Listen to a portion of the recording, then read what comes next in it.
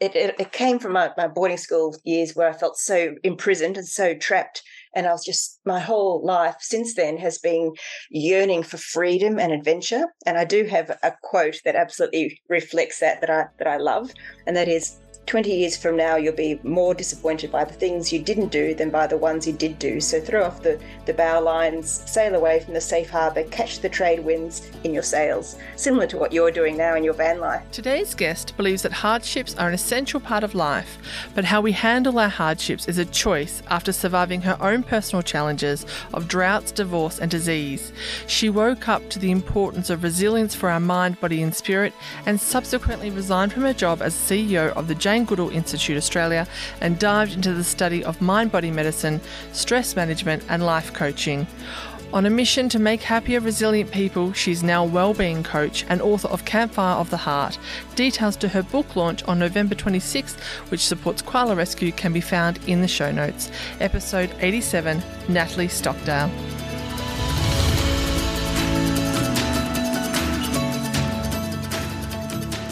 Welcome to One Moment Please, the podcast where our guests take a moment to tell their stories of how they've overcome adversity to achieve success, and you take a moment to tune in. So bring on the inspiration.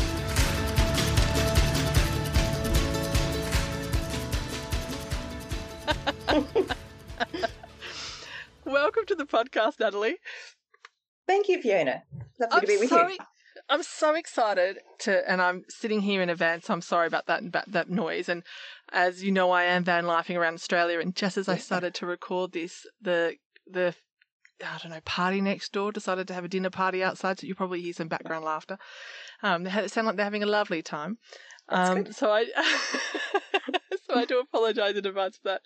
But I am so excited to have a chat to you because you have written a book, Campfire from the Heart, which is basically my podcast, talking to people, telling stories of overcoming adversity in written form. And I'm so excited to have a chat to you, and I want to know how the book came to pass, but also you've had this amazing, incredible life journey.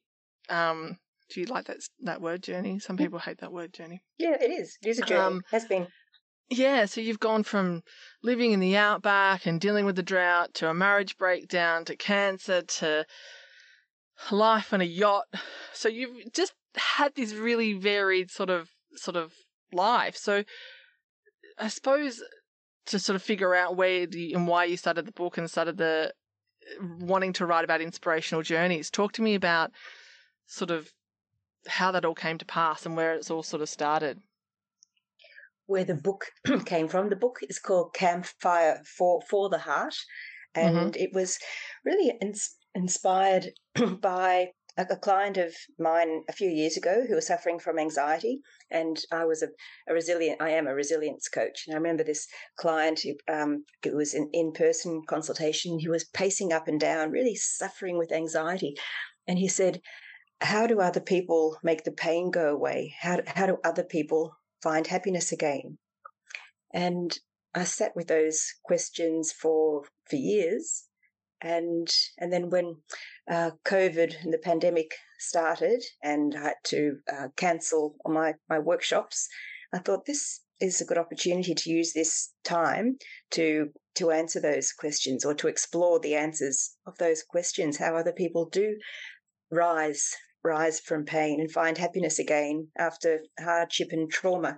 So that's really what my books answer and explore. So the two books actually coming out. The first one is Campfire for the Heart, which is about Australians, men and women.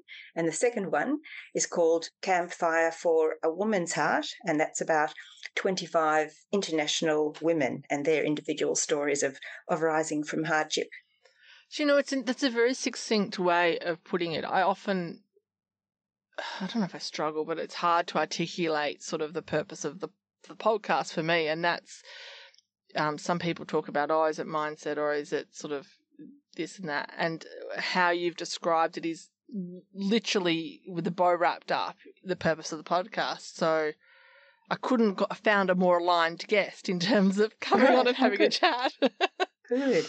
So talk to me, because you wrote the book on a yacht, but you started out sort of, I suppose, not so much worlds apart, but lands apart. You're in the outback for many years, for 20 years. Talk to me about that. Yes, I was. Well, I grew up in rural Australia, in country New South Wales and Victoria, and my parents worked very hard and sent me to boarding school in Melbourne for 6 years, which I actually loathed. I know I'm very grateful that Mum and Dad worked so hard, and their intention to send me there was noble. They wanted to give their 3 daughters a good education, but to me, boarding school felt like prison. And it was in Melbourne. It is like prison, because I'm an ex-boarder too, and it's hard to articulate to people what boarding's like without going there. And I feel the same. Mum and Dad sacrificed to be able to send me there, but it was it's a very different experience if you've never boarded. It's very different. Yes, and it can be, and I think probably more current times, boarding school is a lot of fun, because I know of people who've been to boarding school in more recent years and they've had a ball and their confidence has soared from being in boarding school. But that certainly wasn't my experience. I was sent when I was 11, and oh gosh, I just remember looking out the windows when Mum or Dad drove away down the driveway and pining. I was really homesick for 6 years. But I guess that the good aspect of that is that it's had a mark on me. It's made me hell-bent on freedom and wanting freedom and wanting to absolutely break out and be free and have adventure. So I've always sought adventures ever since leaving, and challenges just to break away and be free. So boarding school did certainly have that mark. So when I finished boarding school, the only thing that I was certain about was that I wanted to be the freedom to be able to work anywhere I liked. I did not want to be stuck in a city. So I studied to be a teacher.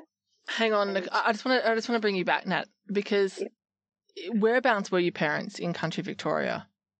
Oh, they were over in a town called Nil, over near the South Australian border. Yeah. So so that's very isolated out there, very small town in Nil. Yeah, and about 5 hours from Melbourne. Do you think the boarding school gave you a sense of wanting? So it's interesting because you said that you wanted to break free and get out. Do you think it gave you? Because for me, it was more a sense of independence. So I therefore felt, I suppose, strong enough within myself and self-reliant enough within myself, because you don't have your parents there to rely on. You are very self-reliant at a very young age when you go to boarding school. Do you think that that's more that, so you didn't ever question that you couldn't do these things and be independent and travel or whatever, or is it just that you really felt like you didn't want to, anything else would be a cage? Yes, I wanted to fly out of the cage as quickly as I could. And my father insisted that I studied, so I did. And as soon as I was qualified, I took off. I couldn't take off fast enough, and I went up to the Northern Territory. I just wanted to get the hell out of Melbourne, which I did. And I went up to the Northern Territory, and I That's funny. I went to the UK. Did you? Yeah. It's just get away, get the hell out of there. And I was living and teaching in an Aboriginal community in the centre of the Northern Territory, and then for a year, and then I made my way over to Western Queensland. I loved the bush. I was attracted to the bush and the outback and the adventures. Well, you grew up in the bush, so there. I grew up in the south of Australia, in the Riverina in New South Wales, and then Western Victoria. So it was the south of Australia, but nonetheless the country. Because my heart has always been in the bush and the country, and I've always had this longing to be with nature and animals. That's always been a strong thread in my life as well. So from Northern Territory, I ended up in Western Queensland, Longreach, and I was a governess for a year. That's teaching on a sheep station, teaching the children of the staff who worked on the station. And then what did I do? Then I've taught at Longreach School of the Air, which is now called Longreach School of Distance Education. So you'll need to sort of explain to people, for the overseas listeners. So the difference between a farm and a station is, I don't know, several thousand square kilometres worth of land. Yes. I think the largest station in Australia is I think they can fit the size of the UK in it. Yes, the stations up in northern Australia are enormous. Absolutely massive. So there were a lot of, on this particular station where I was a governess, that was teaching the children of the station workers. There were about 5 families and their children. So I did that for a year, and that was quite fun. Good social life. There's a lot of young people in the bush in those days.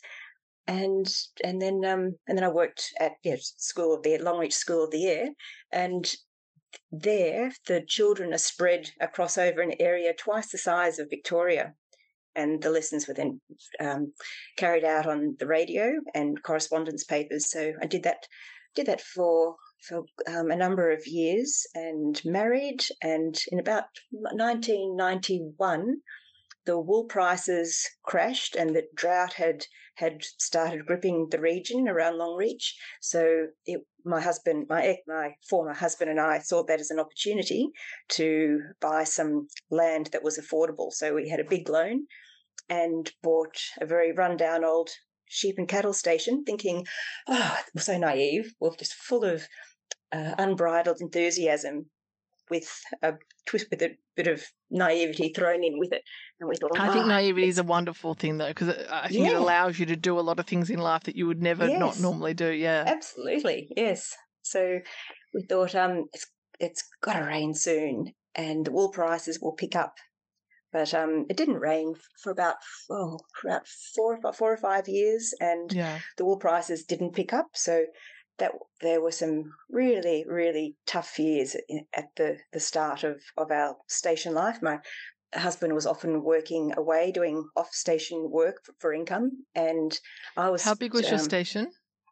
60,000 acres. Yeah, mm-hmm. 60,000 acres on the Thompson River. Oh, okay. 110 kilometres from the closest town, which was Longreach. Yeah. So, that was character building, I suppose. It was some really tough years, but I wouldn't trade them for anything, because I grew resilience. I grew some resilience tools, because I was alone a lot of the time. Like sometimes I was going to ask you how you dealt with the isolation. Yeah, it was easy when I had company. It was easy, but often I was alone when my husband was working away. So I found a lot of satisfaction with my animals. Like I had my pet chooks and an amazing cat, Tom, who would come walking with me when at the end of the day, when the sun was setting and the temperature dropped. And dog.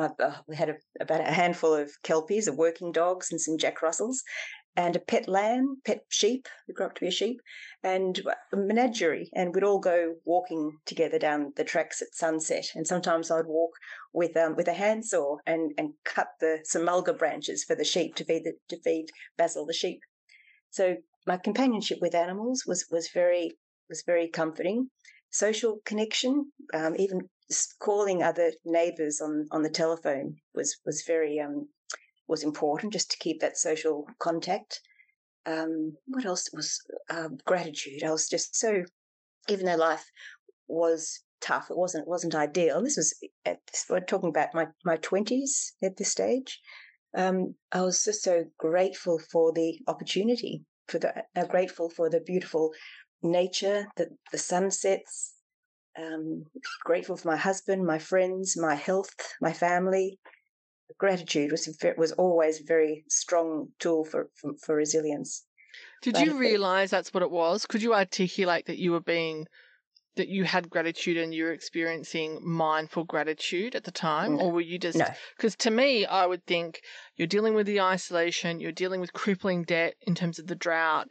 Like that can be extremely overwhelming, but you're almost picturing this picture perfect sort of life, really, living with this menagerie of animals. It's my picture perfect life, Natalie. Yeah. It wasn't isolation. it wasn't perfect because animals were dying. And that was, to me, that was by far the hardest. There's also the financial strain that goes with drought.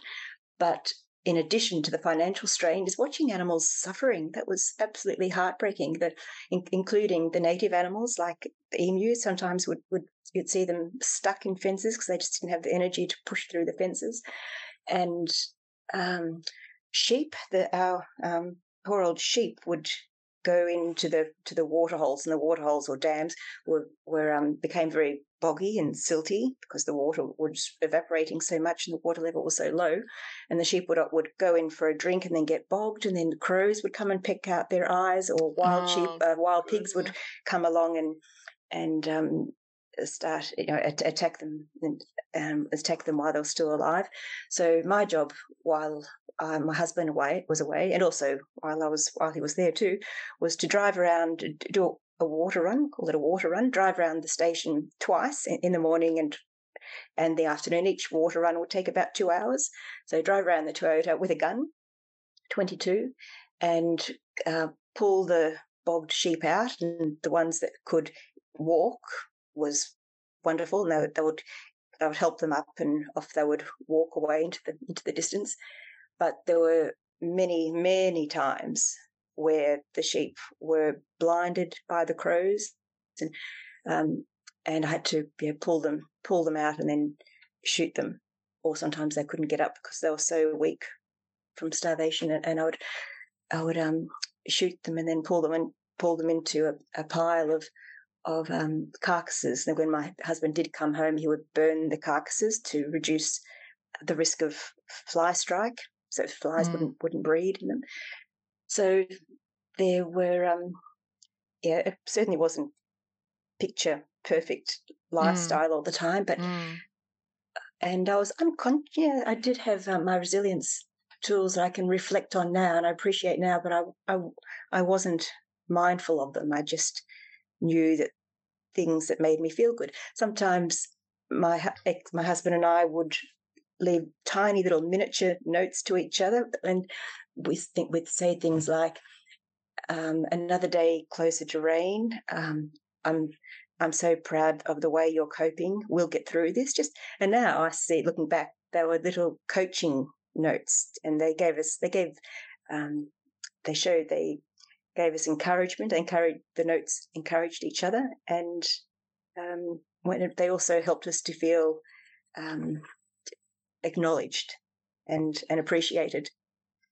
Given, and I've never lived on a station, I've lived in the country, but nothing ever that isolated. One of the things is, and I've speaking about this in my last episode because I did a sort of a recap of the van life tour to date sort of a thing, and going through Central Australia. And one of the things that I struggled with, because I've got anaphylaxia to bees, and was the isolation and the feeling how vulnerable I was, because if anything happened and I had an allergic reaction to, there was a bee out there, or a wasp and I had a reaction to that, or a jack jumper or something like that, and I had an anaphylactic reaction, I'm dead, essentially. Yes. You know, it's not a, oh, well, I'll just, and I'm sitting here now by the time this comes out, I'll say where I am, because by the time this comes out, I'll be gone. But I was hanging up some washing the other day in Port Douglas, and something just stung me on the leg, and I ended up in hospital. And so people go, oh, well, you can mitigate the risk, but you can't. They're a flying bloody insect. So that level of vulnerability in terms of having to deal with that, okay, I know this is only going to be for a short term, but if you're living there and having that level of isolation, did you ever have that sense of vulnerability as well? Oh, yes, often. But on this topic, I'd like to share a really funny story that didn't happen to me, but it happened to one of my daughters, my oldest daughter, Sophie, who was in an extremely isolated part of Australia in the very top end of the Northern Territory. I think she said she was about an 8-hour drive to the closest hospital. And one night she was camping, and as in an Aboriginal community, and one night she was camping and needed to go out for a wee. She was crouching down weeing, and then a brown snake slithered through her feet. And she was weeing on a brown snake. And she was just so extremely vulnerable. I mean, can you not be, I don't think you can be much more vulnerable than that. And the snake didn't bite her. She was just so lucky. Okay, but had the snake bitten her, she would have died. But this is the thing. Okay, so this is the thing. They say you're meant to freeze when you see a brown snake, all right? And you're fighting that flight or fright. Yes. Flight or fright response. So you don't want to run, which is your natural bloody instinct. Well, it is for me whenever I see a brown snake because they are so highly venomous. So did she freeze or did she what do you do? Are you meant to stop weeing? Are you meant to stop weeing? I actually didn't ask What's the protocol, Natalie? What's the protocol in that situation when you're weeing on a brown snake's head? Yeah, in the dark. Oh She switched on. She thought, what is this rustling between my feet? And switched on the torch, and there it was. It just went right through her, right between her feet. Oh my God, that's so terrifying. Yes. And back to the experiences of being vulnerable in isolation. I remember I have three daughters, and they were all little when they're all tiny little girls. And again, my husband was working away. I remember after having my third baby, she was tiny, I had that sense that mastitis could be developing in my breast. So, and rain was coming, and I knew that if I was going to be stuck on the station with a newborn baby and two little girls with mastitis alone, I'd be in trouble. So I remember calling the nurse from a little town called Isisford. There was a medical clinic there, and said there's a big rain coming. Finally. Yes, yeah. This is actually when we moved to a different place where it rained. It's called Honan Downs, near Isisford, and it rained quite. And we had floods, which were wonderful, but I mean, good floods, manageable floods. But yes, I remember calling the nurse and saying that the big rain's coming, and there's always the risk of being bogged on the road. You see, so she came out to the edge of the bitumen, and the bitumen was an 80 kilometre drive from our station to the bitumen. So she came out with a policeman in the police car to the bitumen, and we could actually see the really dark clouds coming. And I sped with all the little girls in the car with me, and sped along the dirt, got to the bitumen, and the policeman turned his head away while the nurse gave me a quick breast check. And I probably took about 60 seconds, and she said, "Yep, could be mastitis. Take these." So she gave me some antibiotics, and then we both took off in different directions. I went back to the station, and they went back to town and made it home just before the rain started coming down. So being prepared for disaster was always something that we had to do. Yes, I think it's very much compared to living in the city, even just driving through and visiting the communities in such level of isolation out there, and it is vast in terms of everything. There's really no other way of explaining it. You can see how you're very much dependent on the weather in terms of being locked in somewhere, having to be prepared, being the drought, floods. Yeah, very dependent on it. Yes. More so than what you realise being in the city. Absolutely, because the roads, the condition of the roads affect whether you can be somewhere, travel somewhere or not, because most of the roads are dirt and black soil dirt. Once it rains, becomes extremely slippery, and it's very, very easy to get bogged. So you just plan your life around the weather.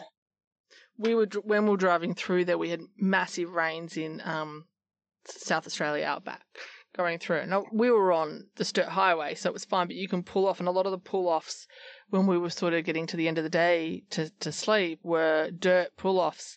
And I said to my husband, we can't pull off because look how much they're flooding, and you'd go to sleep in dirt and you'd wake up and you'd be bogged. And I was like, well, I don't want to spend the next day digging ourselves out in 40-degree weather. Yes. So, yes. Yeah, it is a reality in terms of that. Yes. So, but when you do live in the outback, and and like in your case, travelling through the outback, doesn't it make you appreciate all the luxuries that town and city people have, like good roads and like wheelie bins.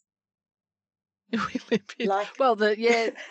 it's interesting because I think that there's a certain sense of, because the population is more in the centre in cities and along the East Coast, it's like the politicians don't really care about everything else because they're not going to get the vote, so the roads don't get serviced as much, and there's just, you can just tell there's not as much funding out there.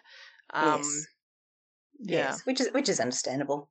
And schools, too, of course, schools are something that was always, when we did move south, I remember being so grateful for having the opportunity to send my girls to a normal school, so I didn't have to teach them at home any longer. You didn't just whip them into School of the Air? No, 110 k's from town. So, but I taught them at home from school as a mother. But no, 110 kilometres from town. It was on mostly dirt road, so it was about an hour and 20 minutes each way. So, what made you leave living in the outback? My husband at the time actually had enough of sheep and cattle and grazing, so we decided, it was actually a really interesting part of our life. We thought, what would we like to do? We actually paused and thought, what would we like to do with our lives now? And we actually didn't really know, but we thought it'd be a good idea to follow our individual hearts. And I'd never sailed before, and I'd always had a dream of swimming with wild dolphins. So I took off to the Bahamas to swim with dolphins. And while I was there, I was actually arrived at the same time as a hurricane of course. Rita. So I wasn't able to actually swim with the dolphins, but after the hurricane passed, I was able to sail with them, and it was the first time I'd ever been on a yacht, first time I'd ever been with dolphins, and I just loved it. It felt so enlivening, and I remember the dolphins swimming and playing as we sailed, and turning over and making eye contact. It was just life-changing. And seeing their little baby dolphins with their pink bellies, I was just so full of joy and, again, gratitude. So when I returned, I was clear that I wanted to live by the ocean, and it happened to work with my husband's plan too. He also had a really positive experience with his thing, and so we decided to move to New South Wales and to the coast of New South Wales. And I bought a yacht and started a sailing business, eco business. I took people sailing with whales and dolphins on the yacht, and life. Whereabouts were you in Eden sort of area? Yeah. Beautiful. Yeah. I love that part near of the Eden. world. Yeah, and the girls went to a normal school, and I was so happy and so grateful for everything we had, and life really was idyllic. In fact, one of my girlfriends used to call our home Happy Valley, because we're on a lovely property on a river that ran into the sea, and we had the menagerie. We had our horses from Queensland, and had 2 pet pigs at that stage that I adopted from Charlotte's Web. They played Wilbur in the movie Charlotte's Web. Wow! And the pigs were just random. The pigs used to run around and just completely free ranging with the horses, and the dogs with chooks. We even had a milking cow. So and my sailing charter business. So I was very, very happy, and then my marriage suddenly took an unexpected turn. My marriage ended, and everything then, my world really turned upside down at that point. That was in 2009. The marriage ended. How did you start off? Yeah. How did you sort of emotionally pick yourself up from that situation and sort of carry on? You've got three daughters. How old are they at this stage? Yeah, 12, 9 and 7 they were. 12, 9 and 7. Yeah, I didn't cope with it very well, to be honest. While I was figuring out what to do, I moved into town, to a lovely little town where the girls were going to school, just in a little rented house, and I did some volunteer work while I was wondering what am I going to do with my life now. I had to sell the yacht and the property that we had for settlement. So, and it was not a good time to do it. It was 2009, the GFC year, so lost a lot of money financially. So I have since learned that when you harbour a lot of stress and harbour a lot of negative emotions, which I did, it does affect your not only your memory but also your decision-making capacity. So in that state where I was highly distressed, I made a decision, of all things, to go to Melbourne. And I think I might have mentioned at the start of my boarding school, I loathe cities just because it does remind me of boarding school. So, but with my impaired decision-making capacity then, I thought I wanted security. So I thought if I go to Melbourne, I will find a good job. I was just thinking of security. And I also wanted to role model working for a work ethic for my 3 girls. Mm-hmm. So that's why I went. I was, by that stage, I had a postgraduate degree in animal welfare from Monash University, which I did remotely. So with that degree, I was offered a position as a humane educator, or an animal welfare educator is another name for it. So I went down to Melbourne for that job, thinking that it was the best decision at the time, but it wasn't. In hindsight, I wish I made another decision. It was so traumatic. I remember driving. My girls didn't want to come with me; they wanted to stay in their surrounds, and I completely understand. They didn't want to go to a city and live in a rented house with a mother working full time. From where they've come from, it was way too shoebox. Too foreign for them. So they wanted to stay in their familiar surrounds.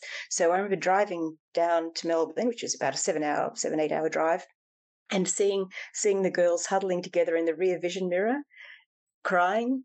It was most heartbreaking, one of the saddest moments I've ever experienced driving away. But I just promised them it's only temporary, and we'll all be back together again someday, somehow.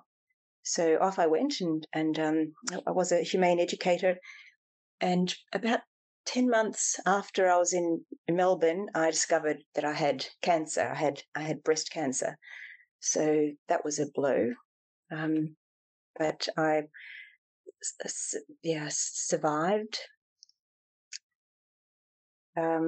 Survived. I remember my girls came down to Melbourne. My ex-husband brought them down, and they lived not far from Melbourne, just in the Yarra Valley area outside of Melbourne. And I remember after my mastectomy and my major operation, mastectomy and rebuild in one operation, they came to see me a day later, and I was like an octopus. I was all battered and tubed up, and not in a good state at all. And I remember that he came into the ward, and they didn't want to look at me because I was so battered, and it was hard for me to see them distressed. So it was such an awkward moment. And then my middle daughter, Eliza, just instinctively knew what to do. She had brought her flute into the hospital ward, and she pulled out a flute. She sat down on the floor at the end of the bed, so she didn't have to see me in my battered state, and she began playing the flute. And she filled the room through her music. She filled the room just what we needed, which was love. I remember that was probably one of the better memories of my cancer experience.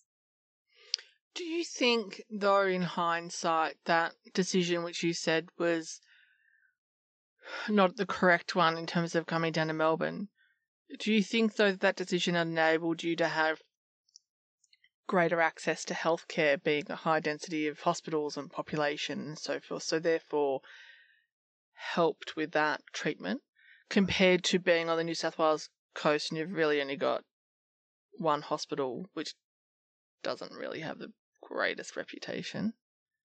I think that I'll never know if I'm right or wrong about this, but I do believe that if I didn't go to Melbourne, I may not have developed cancer, because what I know now is that living with authenticity is so important to our mind and our body.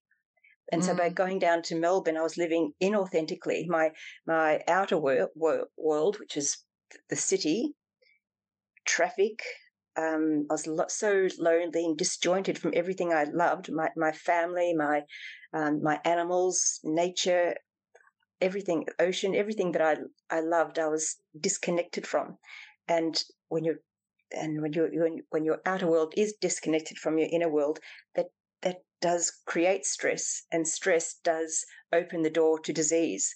So I actually believe that possibly I would not have had cancer had I not moved to Melbourne, and also believe that I may not have had cancer or opened the door to cancer if I had better managed my stress. But I wasn't aware of this at the time. I didn't have a conscious set of resilience tools that I certainly do now. I was doing my best. I'm not meaning to blame myself, criticize myself, but I wish I knew then what I now know about the importance of having a robust set of resilience tools to draw upon in times of need.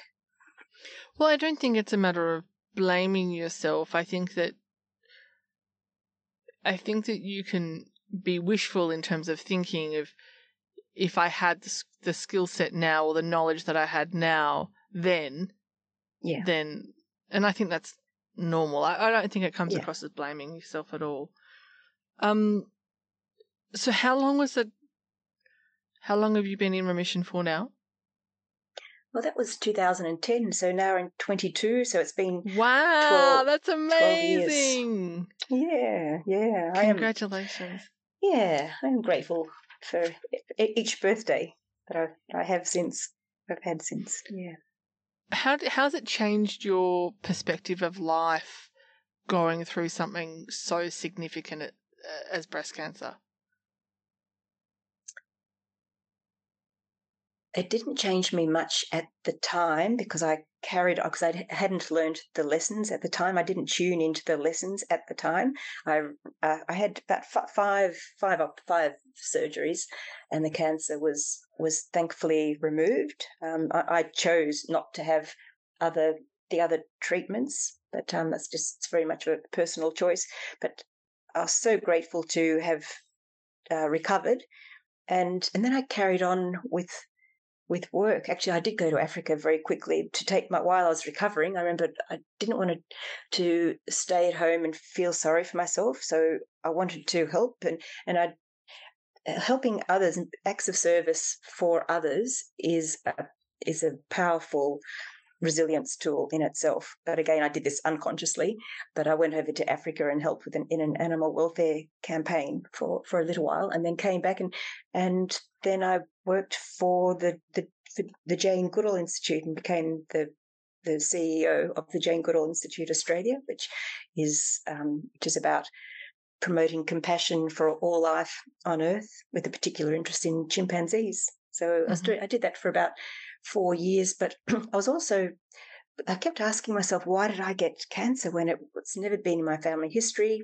I breastfed all my babies till they were 15 months. I really did have a low risk, and that's when I started joining the dots between. Does breastfeeding reduce the risk, does it? Yeah, apparently. Oh, I didn't know that. Okay. Yeah. So I started joining the dots between resilience and stress. So resilience being an antidote for stress, and I wanted to really figure out why I had cancer, so that, or to reduce the chances of it returning. So I liken cancer to having a snake in the house. I had a snake in the house, and thanks to the amazing surgeons, the snake was removed from the house, but I wanted to figure out how it got in the first place, so that to reduce the chances of it coming back. So that's why I after about 4 years, I resigned from my job and dived into the study of mind-body medicine and stress management therapies and life coaching as well. I did a lot of personal development work and have identified about 25 tools for resilience that I now draw upon when life challenges crop up. They always do. It doesn't, when you have a bank of resilience tools, it doesn't mean that you're immune to hardships. It just means that you can be better prepared for them. So what were you said you hadn't learned the lessons. What were the lessons that you needed to learn? I needed to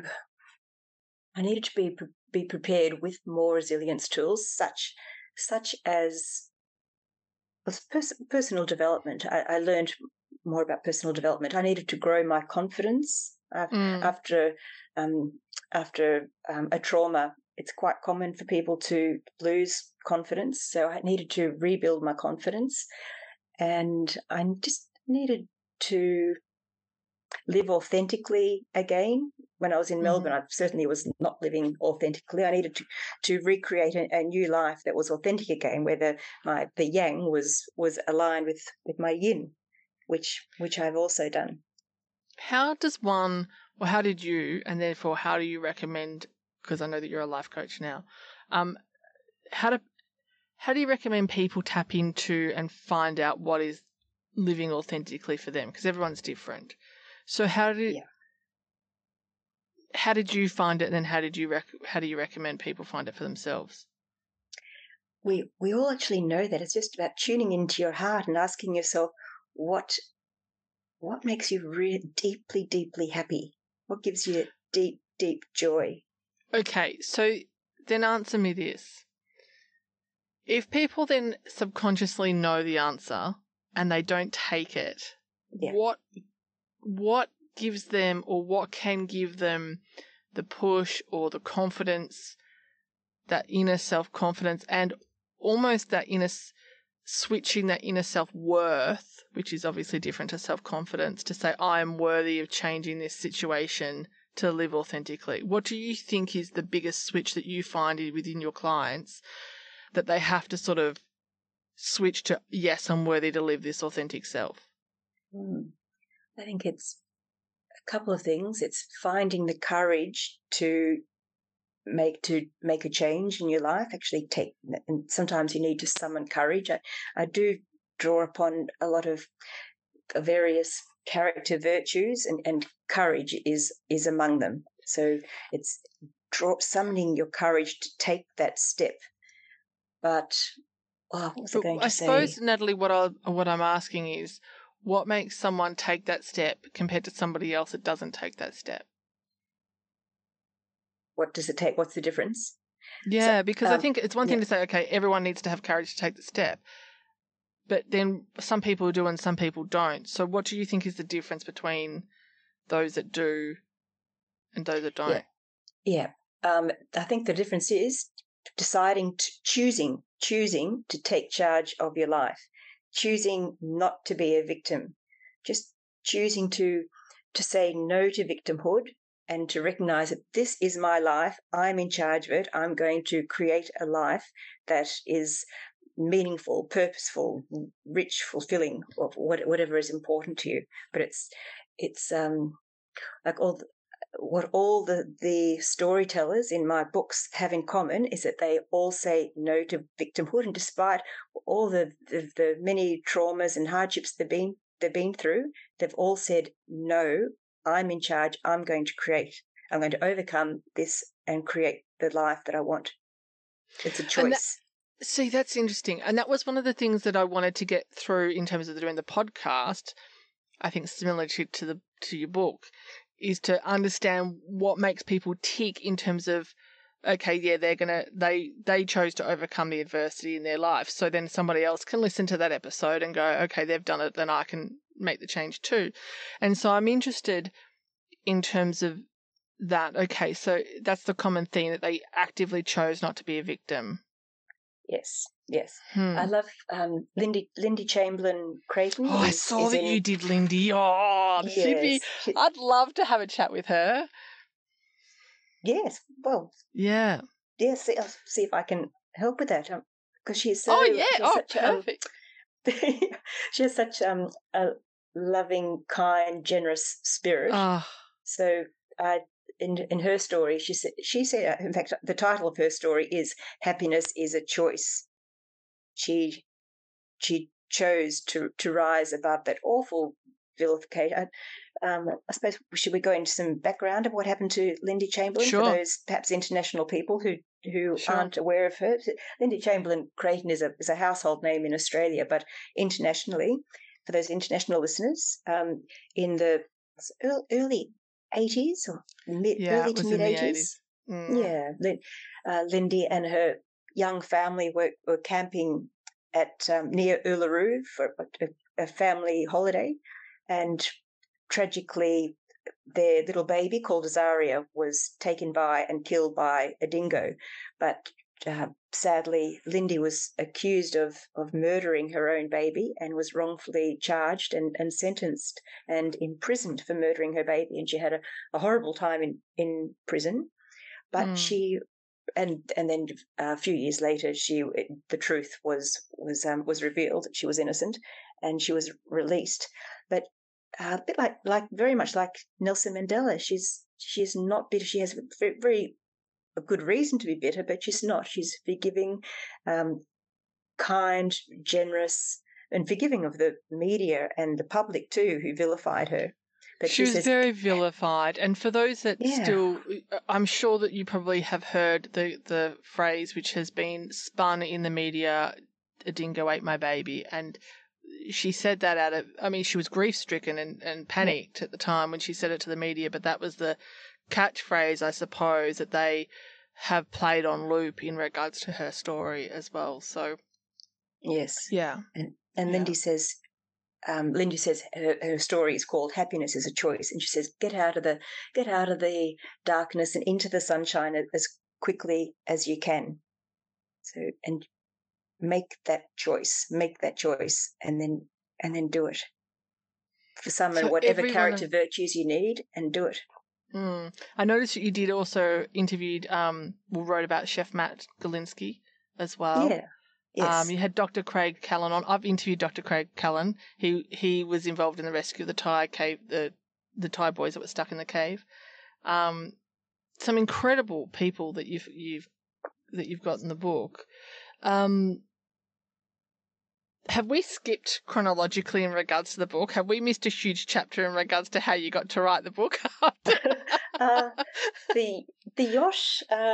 So what were we up to with the cancer? We recovered from the cancer. I worked at the Jane Goodall Institute, resigned, dived into the study of mind-body medicine therapies, and then developed a resilience coaching business, and then I think we're up to where we began now. The book. COVID, COVID struck, and I thought this is a good time to answer those questions of how do people rise and find happiness again. So, yes, I think you're asking me how I ended up on a yacht, living on a yacht. Yeah, because you ended up you wrote the book on a yacht, so you've obviously rebought another yacht and decided to do yacht life.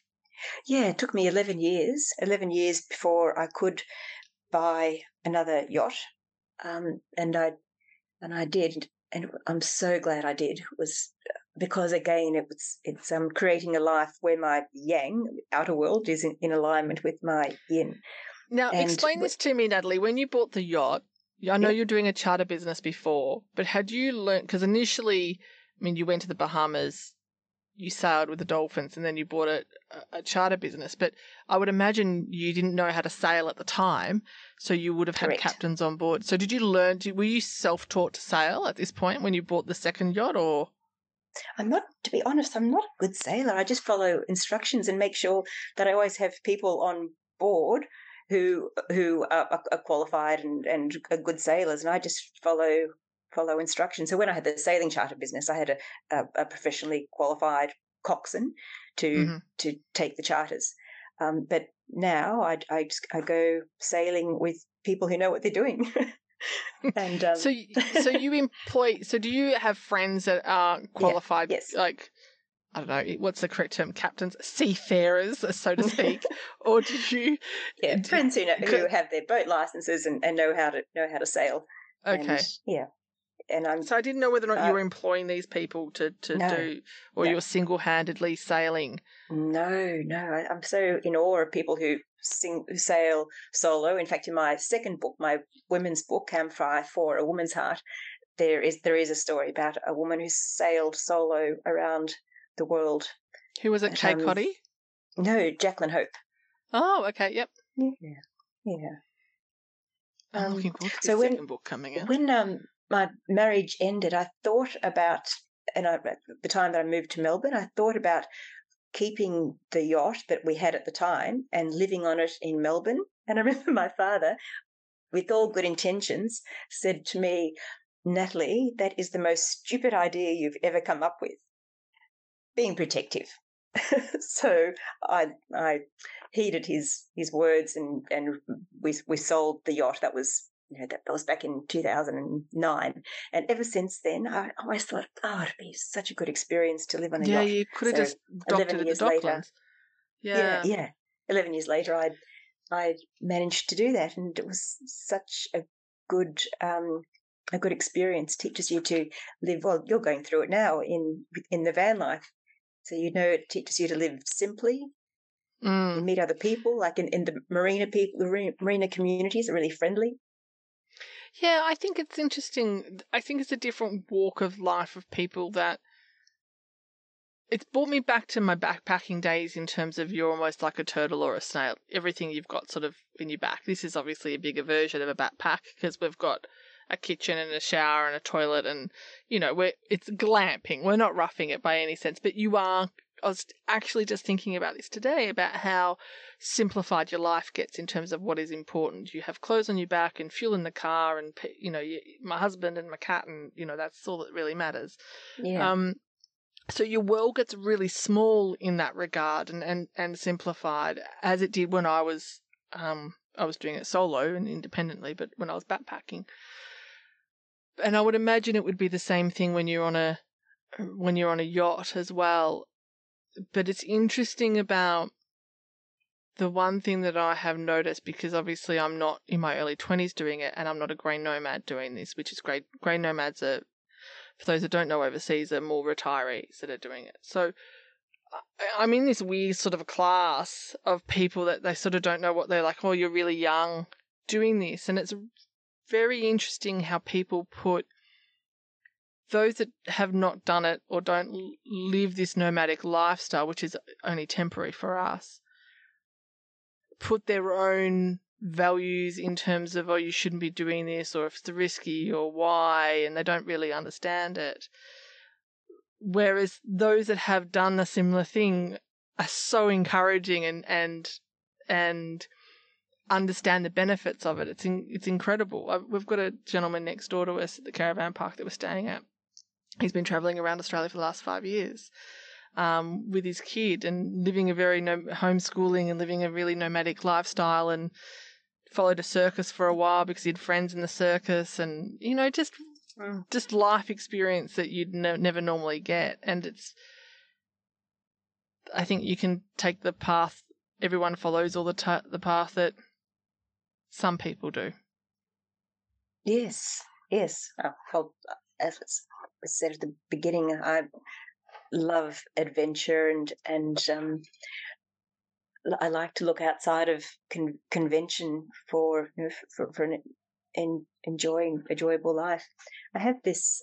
I just saw it. It's what reminded me. Can you see this chain? Yes.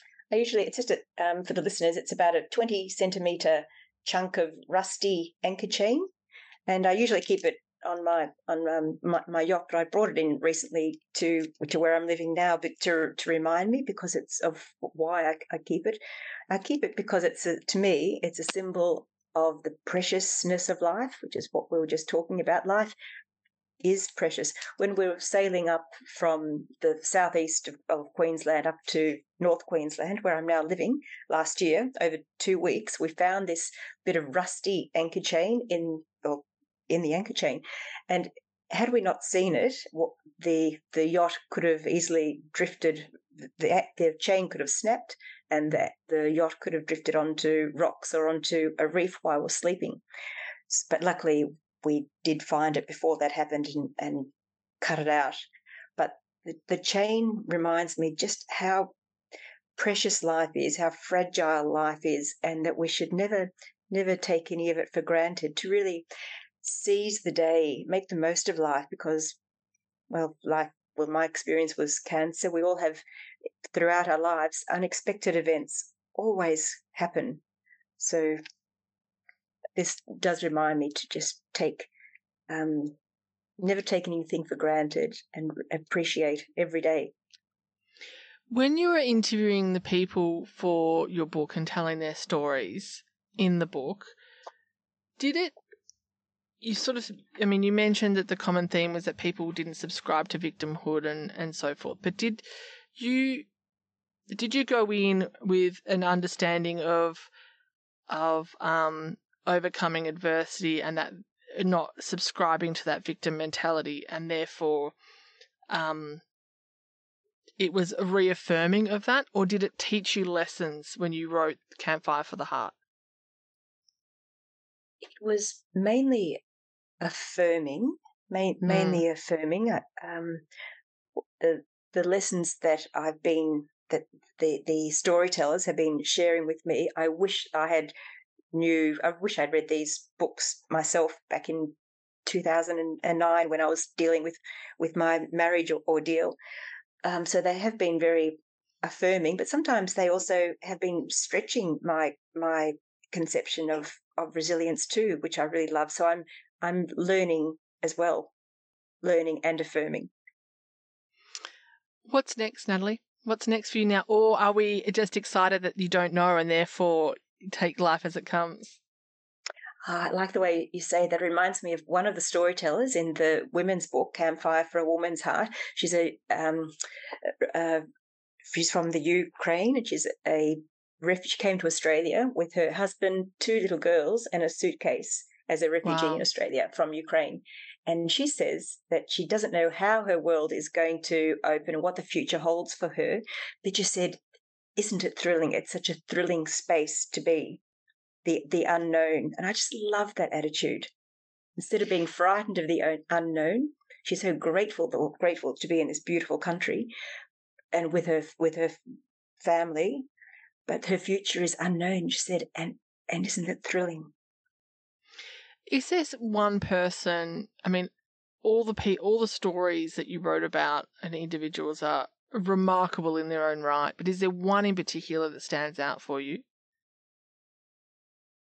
No, not really. There are aspects of some that every story has certain aspects in it that just makes me admire and respect the women so much and makes me proud to be a human. Every story makes me so proud to be a human.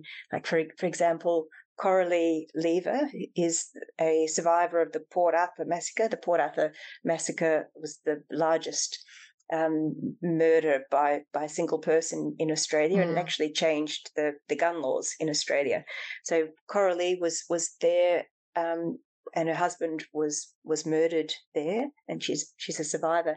And her attitude of life and carrying her connection with her community was very important and part of her recovery. It's just so positive and makes the most, despite the awful trauma she's had and the terrible loss. She's just found so much peace and happiness and satisfaction in helping others. And there's another story that I love all the stories, to be honest, but another one I loved writing was about Kobe Steele, who some people might remember her name from the music industry a long time ago. She used to, when she was 19, she was the host of a music television program, and she fell in love and married one of the AC/DC band members, had a baby girl, and her marriage ended, and her daughter grew up 25 years old, excited about her impending marriage. She was in Amsterdam, waiting on a push bike at a traffic light. A truck came along and killed her daughter. So Kobe was grieving for years and extremely depressed for years about the loss of her daughter. And then orangutans saved her. She went to Borneo. One of her good friends insisted that she gets out of her house and goes with him to Borneo, and the orangutans will help her. And they did. And she says they saved her life. And so now she devotes her life to saving orangutans. So there are lots of stories in the books about how I've just gone all goosebumpy, Natalie. They've risen and found a purpose to help others, and and the kindness, by showing kindness and being of service to others, it's actually healing for them as well. You put your story in the book. How was it writing and putting pen to paper and sharing your story? It's a bit scary. Yeah. Partly scary because I know there'll be judgment. I suppose whenever you raise your head, and there will always That's my greatest fear, judgment. Yeah. So there is fear, but also balanced with that, it was therapeutic, because when you write your own story about where you've been and your journey from where you were to where you are now and what you've learned along the way, it's actually healing and therapeutic in itself. It gives value to your own journey. Value, okay. I was going to say, does it, I know you said it gives value and it's therapeutic, but does it also enable you to sort of really tangibly see how far you've come in terms of that as well, emotionally? Emotionally and mentally. Yeah. And with knowledge, I just was so much more aware now of resilience tools. I'm so mindful of them now. In fact, to the point of when something happens now, when an unwanted event happens now, I consciously ask myself, which tool or tools am I going to draw upon to cope with this or to manage this? And I usually just mentally list them and use them, and that's how I cope with unwanted events now. What was the catalyst for you starting your resilience coaching? Wanting to help others, because I wanted to be what I didn't have back in 2009 when my marriage fell apart. I didn't know how harmful stress is to our mind and body. I wanted to help people to manage their stress in healthy ways and rebuild their lives, and to support other people.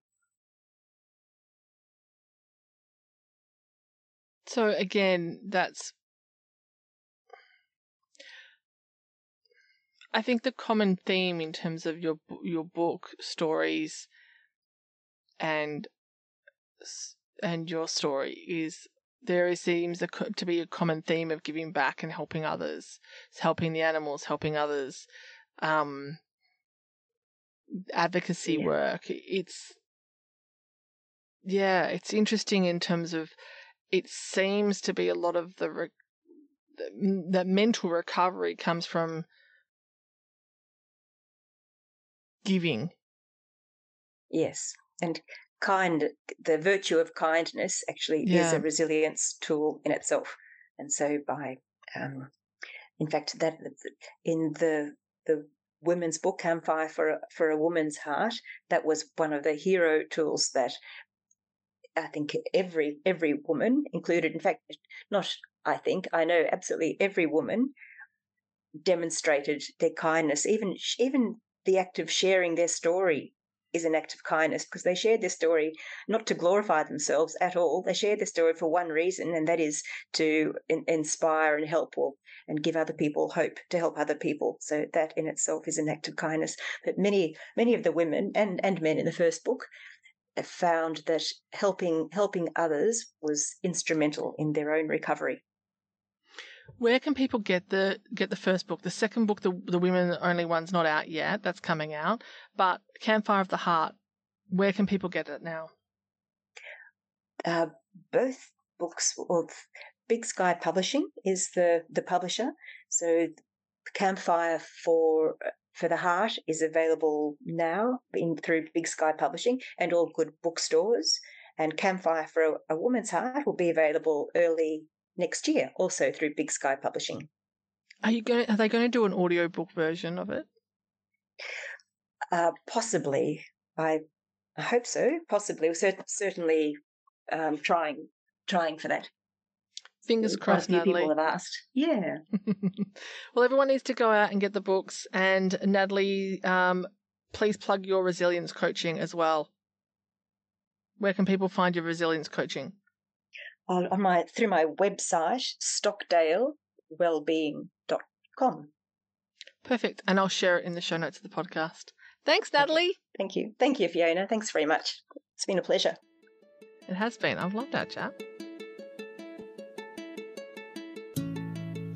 Thanks for taking a moment to listen, everyone. We hope this episode inspired you as much as it did us. If you know somebody who also needs a little inspiration, then please share this podcast with them. Also, don't forget to subscribe on your fave podcast app and rate and review us, because that helps inspire us to keep making them.